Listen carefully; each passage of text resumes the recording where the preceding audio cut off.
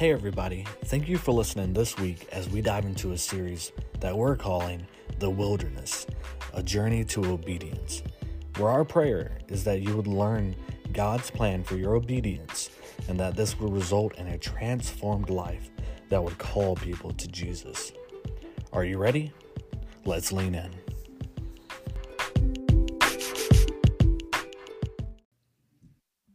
Amen. Right on. Hey guys, I don't know about you guys, but that was good, right? That was good. I needed that because I don't do this all too often, but apparently I'm called to go to Moncks Corner through the power of Jesus and make his name known there. So I struggle with that a lot. I struggle with not being good enough, but knowing that God is enough is good enough for me, right? Right on. So it's 4th of July weekend, and I hope that you're having fun. I hope that you're celebrating. I hope that you're doing something, whether it's staying at home or having time with family. Hey, you're free to do that, right? We are going through Numbers 31 today. We are still in Numbers. We're getting through it, though. It's good, right? God's teaching us a lot. He's showing us a lot. He's showing me a lot. And I talked to Ricky this week about the, strategy or the layout of us going through Numbers and stuff. And so we should be through the Old Testament by at least the year 2032. So we're on track. We're going to get through it. It only gets better as we go. So let me pray before we get started because I need it. So Heavenly Father, thank you for today. God, thank you for this weekend. Thank you that we can that we're free to celebrate you and just celebrate our freedom. God, thank you for who you are. I pray right now that I would disappear. God, in 1,000 years, Corey Hammond does not matter. But in 1,000 years, Jesus Christ does.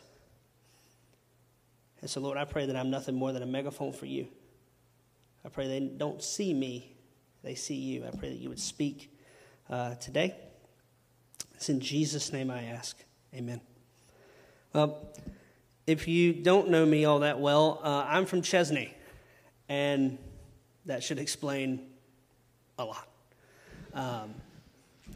If you're from Chesney, it's a great place. You should definitely go there from Bantam Chef. But it's what's 90% of what's wrong with me, but it's fine. It's a great place. It really is.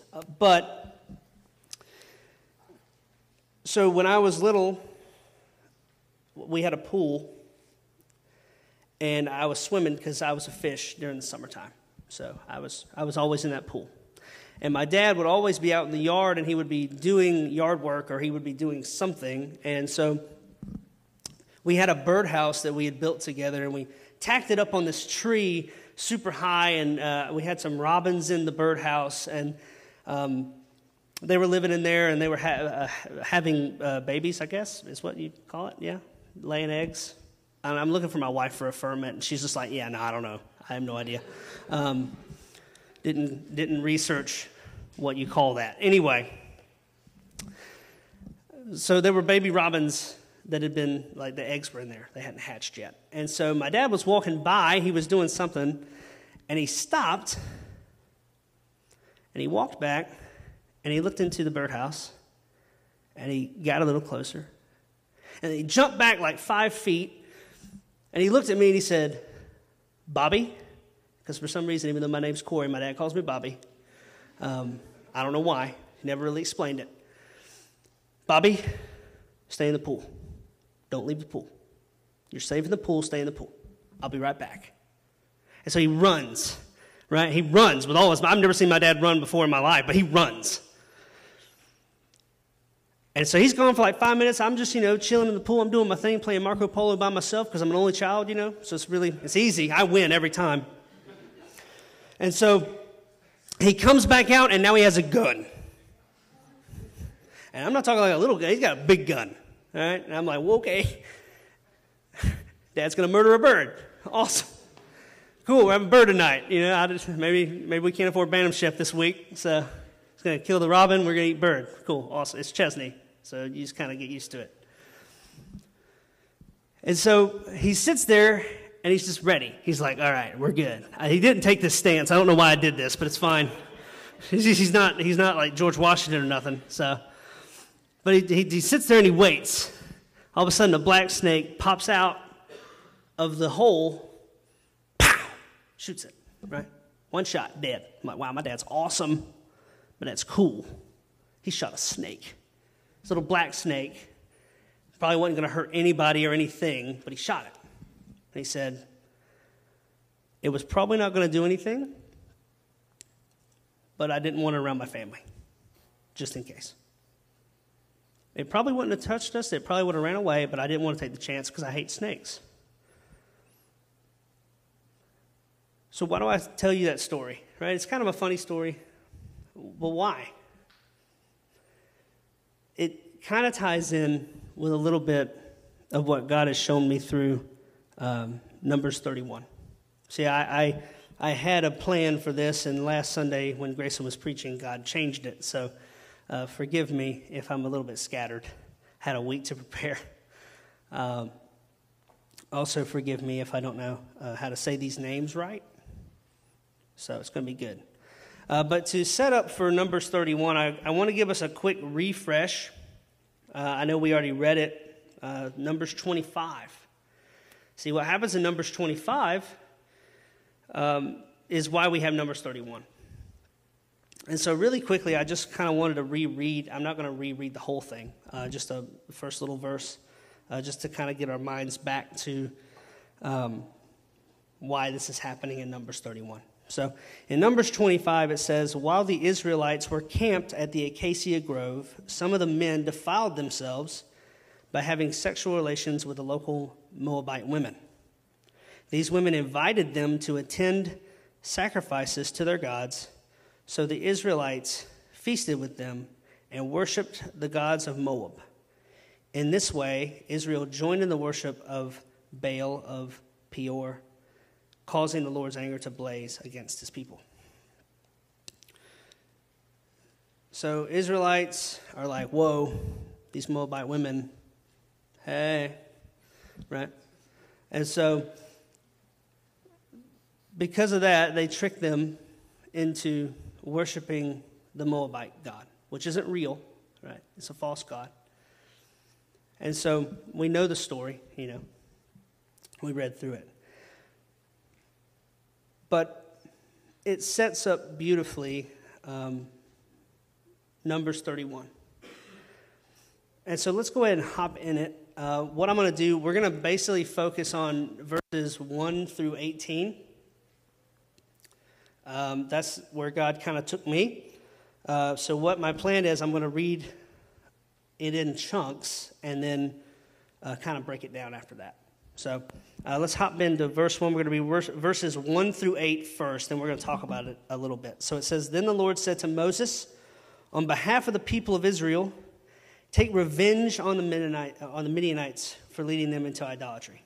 Now, other translations say avenge the people, and I kind of like that better than revenge. It's just a translation I was using this week, said revenge. So just wanted to give you a little context there. But Moses said to the people, choose some men and arm them to fight the Lord's war of revenge, once again, avenge, against Midian. From each tribe of Israel, send 1,000 men into battle. So they chose 1,000 men from each tribe of Israel, a total of 12,000 men armed for battle. Then Moses sent them out, 1,000 men from each tribe.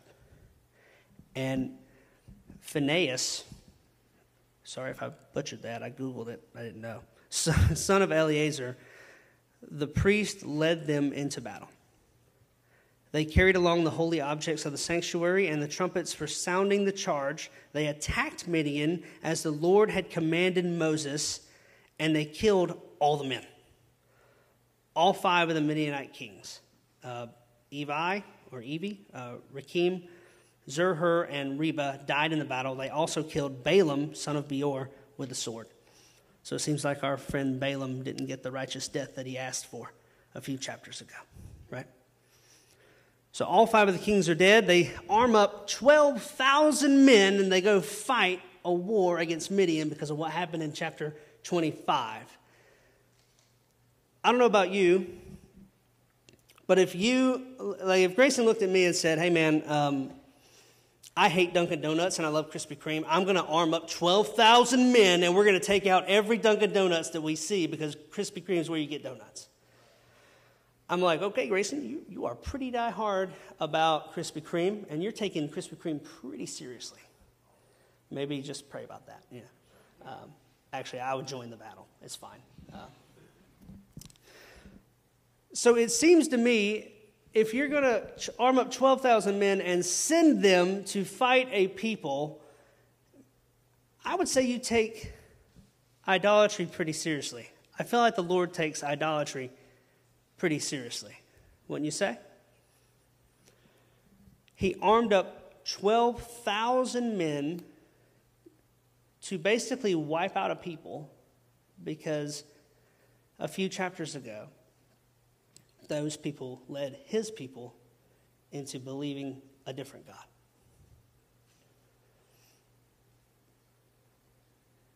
So I guess the question is, well, what is idolatry, right? Well, I mean, we kind of know, but what I'd like to do is find where I looked it up at. I looked it up on my phone, and I saved it because I'm prepared. It says the idolatry in the Christian biblical definition is the worship of someone or something other than God as though it were God.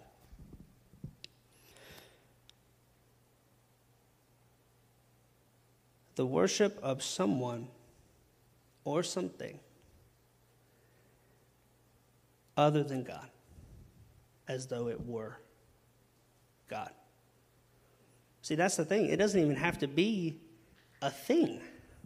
We always look at it and it's like, oh yeah, that thing. If I get that thing, if I get that car, I'll be fulfilled. I'll be good. If I get that job, hey man, I'll be good. It'll be good. That job's going to get it. Or, no, it could be a person. Hey, if I get married, bro, if I get married, then I'm going to be good. Or if I get a girlfriend, I'm going to be good. Or if I get a boyfriend, I'm going to be good. It could be someone, too. I mean, it's what happened to the Israelites. It didn't start with them just worshiping the other God. See, I can't even remember his name now. That's how much he doesn't matter. It didn't start there.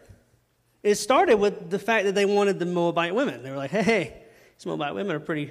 They're pretty. I think we should go after them. And then that led them to completely just look away.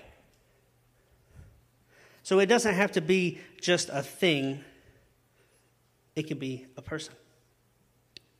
So what I'd love to do now is jump back in. I want to read the rest of, it'll be verses 9 through 18. We're going to see what God does, what he leads his people to do. So jumping back in to verse 9, it says, Then the Israelite army captured the Midianite women and children and seized their cattle and flocks and all their wealth as plunder. They burned all the towns and villages where the Midianites had lived. After they had gathered the plunder and captives, both people and animals, they brought them all to Moses and Eleazar, the priest, and to the whole community of Israel, which was camped on the plains of Moab beside the Jordan River across from Jericho. Moses, Eleazar, the priest, and the leaders of the community went to meet them outside of the camp, but Moses was furious with all the generals and the captains who had returned from battle. Why have you let all the women live? He demanded. These are the very ones who followed Balaam's advice and caused the people of Israel to rebel against the Lord at Mount Peor. They're the ones who caused the plague to strike the Lord's people. So kill all the boys and all the women who had had intercourse with a man. Only the young virgins may live, and you may keep them for yourself. How seriously does God take idolatry? He wiped out an entire people group because of it.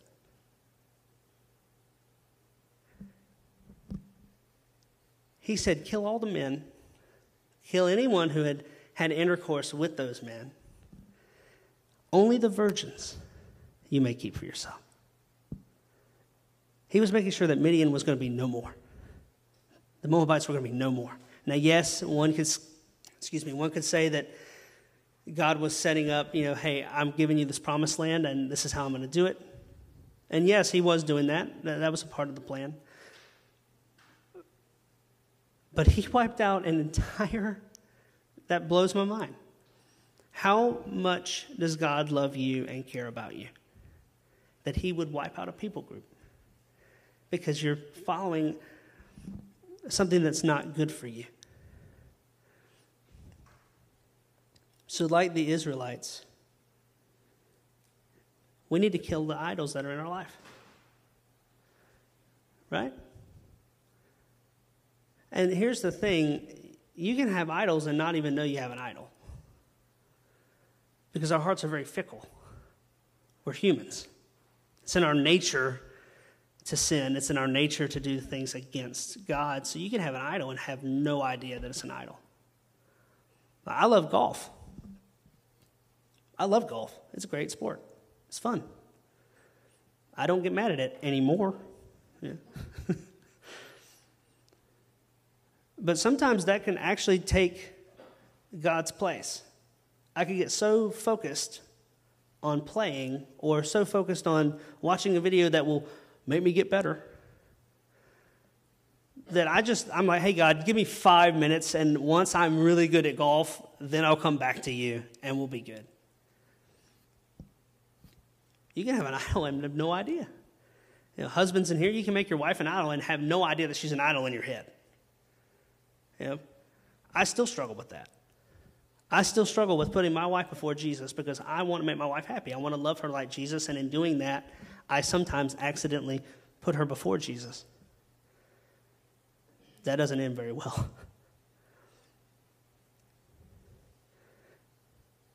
So the question is, if we have idols in our life, and I promise you, you do, because you're a human being, the question remains, well, okay, Corey, I have all these idols in my life, right? I have all these things that I'm putting before Jesus. Well, how do I get rid of them? How do I kill them? If you're telling me to kill my idols, then how do I do that? It's a great idea, Corey, but how do I do that? Well, for that, I want to jump into Romans 8. And Isaac touched on this a little bit earlier. Romans 8. Now, Paul is writing to the Romans. He's writing to the church in Rome.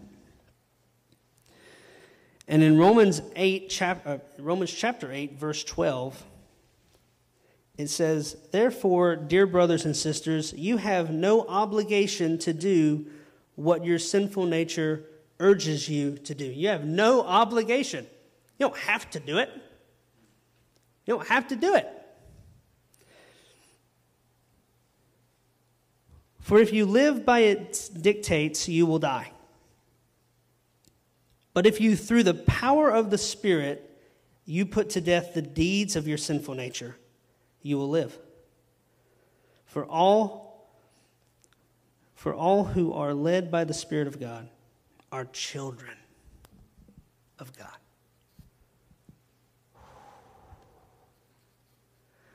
How do you kill the idols in your life? Well, you don't kill them yourself because you'll never do it. Although you have no obligation to your sin, in our flesh, without Jesus, we are a slave to it. And you'll never beat it yourself. So if you walked in here today thinking, oh man, I got a few idols, but I can slay them and it's no problem. I've talked about it before, but I don't know why, but I just feel like it's the Spirit. I'll talk about it again. I thought that I could beat pornography for 12 years. Guess what? I couldn't. I was trapped to that. I was a slave to that. I didn't want that, but yet I found myself night in and night out watching it and falling a victim to it. You know what broke me free? Well, Jesus. I know it's kind of a silly answer, but seriously. It says, through the power of the Spirit, you put to death the deeds of your sinful nature. Through the power of the Spirit. Jesus will break you free of those chains. And Jesus will kill those idols in your life. But you have to give him the idols of your life. Jesus, I don't want it anymore. Jesus, I can't do it anymore. So what does that look like? It's a daily walk with Jesus. It is a daily walk with Jesus. And waking up in the morning saying, man, God, thank you for today. God, I know that I am sinful. And I know that you are good. Help me look to you today. Help me lay these things at your feet today. God, I want you today. Help me follow you today. And you do that every day. You don't pray that one time and you're good. You do that every single day. Because if you don't have a relationship in here with Jesus, that's what it is. It's a relationship. I'm married, and if I don't talk to my wife for 6 months, she's probably going to be wondering why. And 2, I'm probably not going to be married for very long. Although my wife is full of grace, so maybe. You can't give Jesus your idols if you don't know Jesus. Jesus came to earth. He came here. He chose it. Because he looked at you, sir. He looked at you, ma'am. And he said, you know what? No, they're worth it. They're worth it. They are beautiful. And they are wonderful. And they are worth it. So let me go. Because they'll never do it themselves. Let me go. Let me take their sin. Let me take their shame. Let me take their guilt. Let me take their hurt. Let me take everything that they got and let me nail it to this cross and let me die for them, because that is the only way that they're going to have a relationship with me. The God of the universe, the one who spoke. He didn't even have to move a finger. He spoke everything into existence. He chose you. He wanted you. He died for you. But he didn't stay dead for you. Because he rose, and when he rose, he overcame sin, he overcame death, he overcame the grave, and he overcame it for you. He overcame it for me. He overcame it for us. And if that ain't worth celebrating on this 4th of July, that's freedom in that. There's some freedom in that. Hey, how are we not obligated to sin anymore? Because Jesus died for me. Jesus took it from me. It's not mine anymore. I don't have to carry that anymore. That's not mine. I'm going to give it to you, Jesus. Guess what? You take it. I don't want it. I can't handle it. It's going to bring me down and it's going to burden me. It's going to make it to where I don't feel good enough. I don't feel pretty enough. I don't feel anything at all. I just don't feel, God. I don't feel anything anymore. Jesus wants it. Whatever it is. It doesn't matter what it is. Jesus wants it. He says, hey, just give it to me, please. I'm begging you, please. Please. I'm here for you. I love you. I want you. Don't turn from me, please. If you don't have that today, well, there's a room full of people who would love to talk with you, pray with you.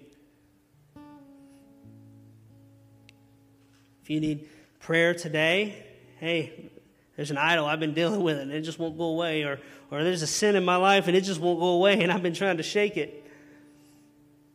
There's a room full of people. There's me, there's Grayson, there's Tyler, there's Isaac. Just grab somebody before you leave. Don't walk out of here with that. God doesn't want you to walk out of here with that. Today's the day. Today is the day to kill those idols. Today is the day to say, no, I'm not obligated to my sin. I'm going to let Jesus have it. Just bow your heads with me. Jesus, thank you. Jesus, thank you for you. I pray right now over these people. I don't know what they're dealing with or what they're going through. But God, I pray today is the day that we, as your people, would be bold. And that we, as your people, would say, no, we don't want that. That idol is bringing me nothing but hurt. And is stopping me from following you with my whole heart. God, help us kill our idols today through your power. It's in Jesus' name I pray. Amen. Thank you for listening this week. To learn more about ID Clifton, including our gathering times, small groups, and upcoming events, check out our website at idclifton.com. Again, thank you for listening to the ID Clifton podcast. And remember, love God and love others. See you next week.